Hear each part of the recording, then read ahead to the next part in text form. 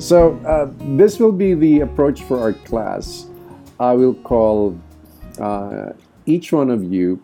You have a maximum of 2 minutes to explain an issue that you want me to engage in.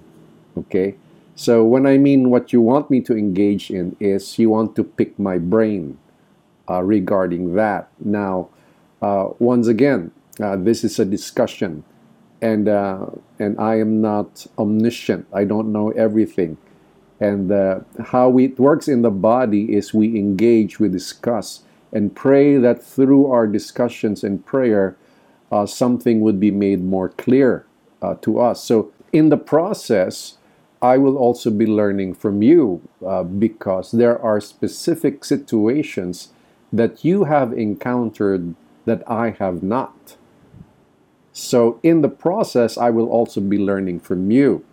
Now, I think the little advantage I have with you is I've spent many years studying organizations, and I've been a pastor for more than 30 years.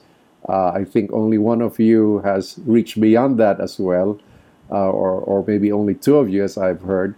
But that experience and of course, uh, my profession in terms of the organized world or the business world or the secular world. So I have counseled governments. I mean, when I say government, local governments, and uh, and that's government organization, nonprofits, and of course business in the different sectors from manufacturing to IT to hotel business. So, which means the basic elements are actually the same. It's just applied differently in different situations. Now, some of these secular things may be applied to the local church, but not all. Not everything in the business world can be applied in the local church. But there are stuff that may be applied in the local church. In the same way, there are many things in the local church community or in the Christian organization that should be adopted by secular organizations. So again, I'll call on you since you have a paper, so we can discuss a particular issue that you encountered before. Maybe you have solved it and you just want to ask how I think about it, and I will engage you in that. Or you haven't solved it and you are looking for options, and I will try my best. But take note, my statements. I will be very careful in expository preaching. We must speak the meaning of the text. If we are about to go beyond it, my practice is I tell the congregation. So I said, okay, this is what the author means. Now allow me to stretch this a bit in our application. I have to ask permission. Why? Because if I speak of an application that I cannot deeply root in the text, I'm acting like a Pharisee. As Jesus said, you gave them burdens that they should not be carrying, because the Pharisees were expecting much but are not necessarily what the law of Moses required. So when I go beyond in the application, I have to ask permission. And sometimes I have to say, now, allow me to say that this is my opinion. I'm not saying this is what the author meant in the text, as we have studied the background, historical and literary. Now, allow me to share as an opinion, which means if it's an opinion, it's gray. When I say gray, you see in scriptures there's clearly white and clearly black, and there is gray.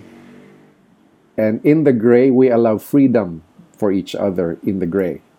So I don't have a position on everything. So in fact, what if I don't see it clearly in Scripture, I consider it gray. For example, church government.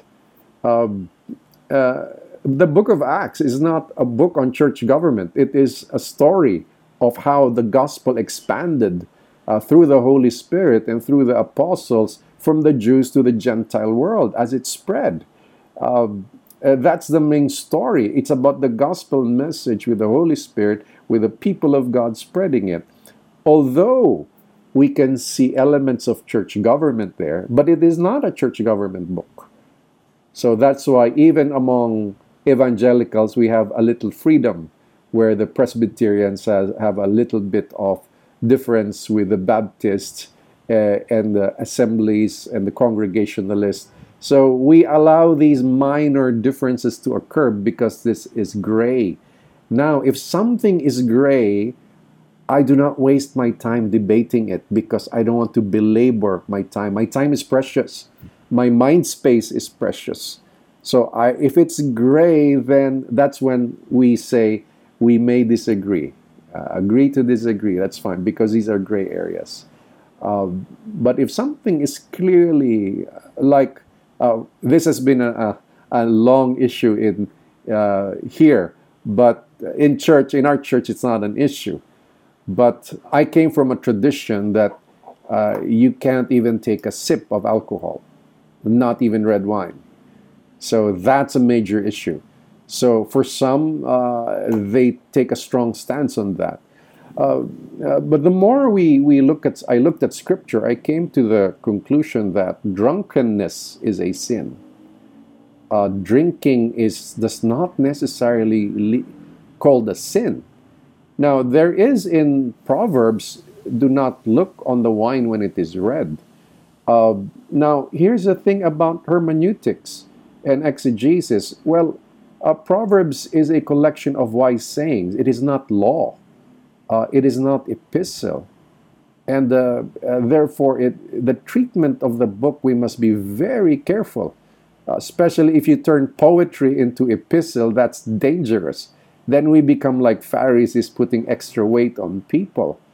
So when, you know what happened in our church when it became clear to them that drinking is not a sin? Evangelism among men flourished.